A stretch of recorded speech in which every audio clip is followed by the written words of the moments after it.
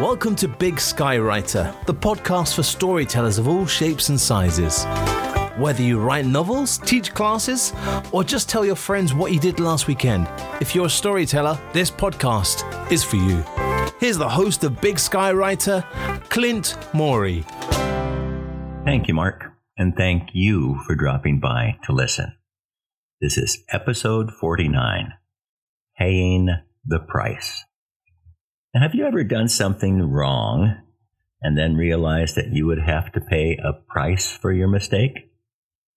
Perhaps it was something little when you were young that brought you a verbal reprimand or maybe a timeout. Or perhaps it was something a little more significant. I can remember when I was living in Los Angeles, one day I was driving to Glendale and took a route that was lightly traveled. I came to an intersection that only had a stop sign. No traffic lights, just a sign. And at that particular time of day, there was no traffic, which is why I chose that route. As I came to the sign, I did what we called a California stop, which is just another way of saying I didn't really stop. Now, don't misunderstand. I did slow down. And I did look both ways to make sure there were no cars coming and that it was safe to continue. But I have to admit that I didn't actually come to a complete stop as the law required. But it was no big deal. A California stop. Everybody did it. So I went through the intersection and continued on my way. And that's when I noticed in my rearview mirror some flashing red lights on top of the car behind me. There was a very short burst from a siren, so I pulled over, turned off the ignition, rolled down the window, and watched in the side mirror as the officer got out of his car and walked slowly toward my door. He carried a ticket book in his hand. What could I say? Telling the officer it was just a California stop was probably not going to work. I knew at that moment I was going to pay the price. Now, sometimes we seem to get away with our sins, but quite often the time comes when we have to pay the price. And it's not just individuals. Even nations have to pay the price. Now, God's made it clear in His Word that He judges nations with things like inflation, plagues, floods, droughts, hunger, war, slavery. Definitely stuff a little more intense than a timeout or even a traffic ticket. And if you look at our world today, you probably are aware that we are facing all, as in all of those things. Now, perhaps one of the worst punishments God gives a nation is, well, let me read to you from the Word. This is from Psalm 81. But my people did not listen to my voice. Israel would not submit to me, so I gave them over to their stubborn hearts to follow their own counsels. God letting people follow their own counsels is one of the worst punishments God can give a nation. What? Doing your own thing? That doesn't sound so bad. And in fact, it sounds kind of good, fun even. Now, if you believe that, I need you to pause. Please turn on your brain and think. You can only say that everyone doing their own thing is good in a society if you don't know human history and if you don't have an understanding of human nature. Through thousands of years of history, people have demonstrated that if they reject God and are left to their own devices, bad things happen. Very bad things. Now, if you know the story of the flood, God destroyed all of mankind except for 8 people because they were doing their own thing. And their own thing was not good. In Genesis 6, it tells us, the Lord saw that the wickedness of man was great in the earth, and that every intention of the thoughts of his heart was only evil continually. So the Lord said, I will blot out man whom I have created from the face of the land. Now think about that. Evil continually. That is what people do when they choose to walk away from God. And there is a price to pay for that. Now, even when the Israelites, after being miraculously freed from slavery in Egypt, they turned away from God after they entered the promised land. And how did that rejection of God work out? From Psalm 106, quote, "They mixed with the nations and learned to do as they did. They sacrificed their sons and daughters to the demons. They poured out innocent blood, the blood of their sons and daughters, who they sacrificed to the idols of Canaan, and the land was polluted with blood." That sounds awful. Parents sacrificing their own children to demons and idols. Now, are you still thinking like I asked you to do? If you are, you're probably aware that our society here in America has clearly rejected God. But do we do things like pouring out the innocent blood of our children? Now remember, you're thinking, since Roe v. Wade was made law of the land by the Supreme Court in 1973, Americans have brutally murdered over 63 million of our children.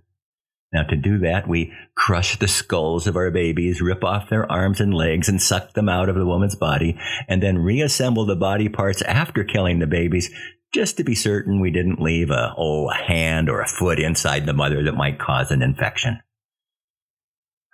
Now, the people of Israel, they sacrificed their sons and daughters to demons and idols. Who do we sacrifice our children to? Well, our idols tend to be us. If having a baby would inconvenience me, then I'll kill it. Because I worship me so much, I won't allow myself to be inconvenienced.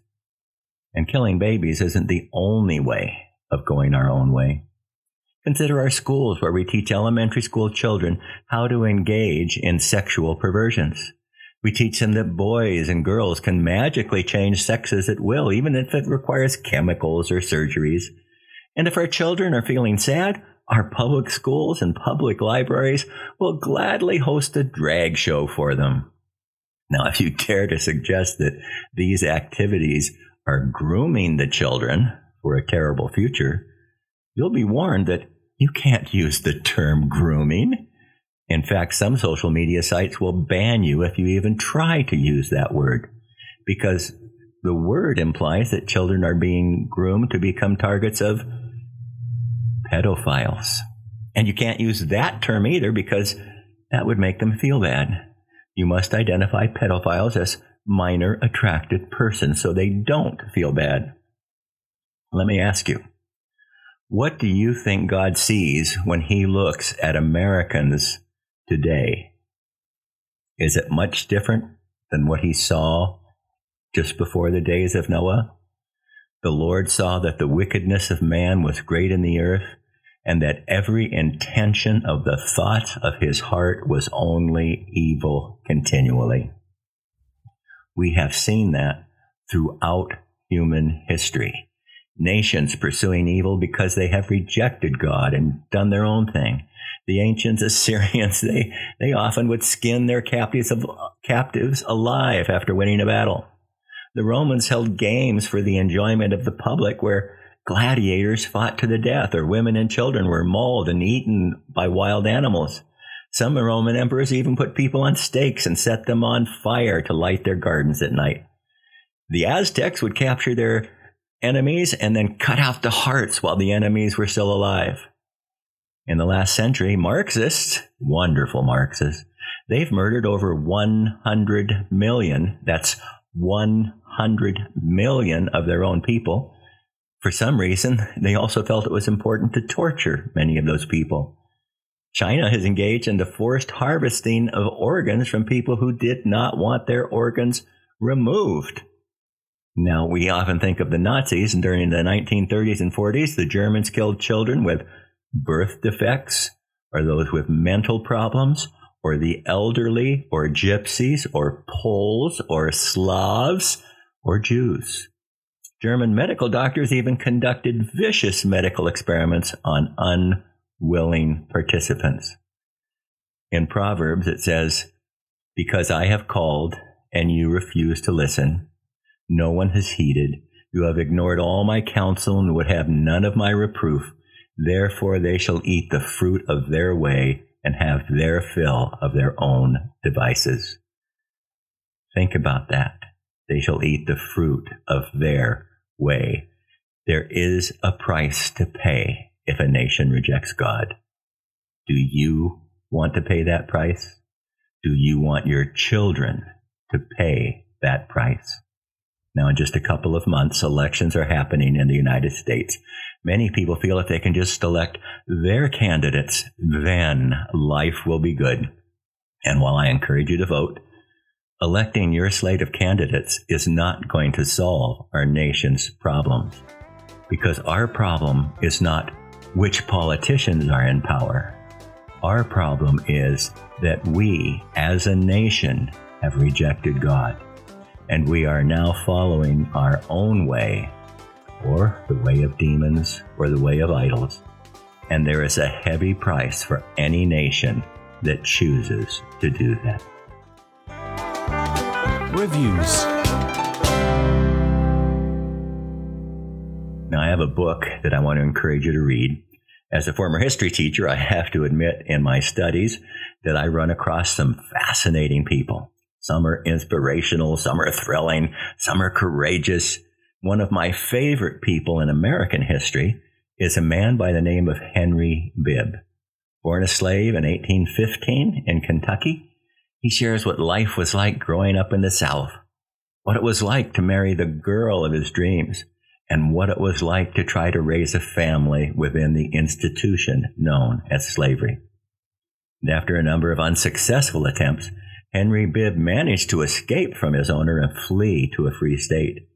But he couldn't stand the thought that his wife and daughter were still in the vice grip of slavery. So he disguised himself and went back to the South in an attempt to rescue his family. This is a thrilling story that deals with a dark time in our nation's history, and it's written by the man who experienced the events. This book will give you a feeling for what slavery was really like. And it will also reveal to you a man who was courageous and set an example for those of us seeking to live life well. Please read the book. If you look in my show notes, I've included a link to it, and you can get a free copy of it, a digital copy of the 1849 book written by Henry Bibb. I also have a number of links to articles and stories that I found interesting. Those are also in the show notes. Please check those out. But before I go, I'd like to share a blessing with you from the Old Testament. May the Lord bless and protect you. May the Lord's face radiate with joy because of you. May he be gracious to you, show you his favor, and give you his peace. Numbers 6:24-26. Until the next time, be the reason someone smiles today.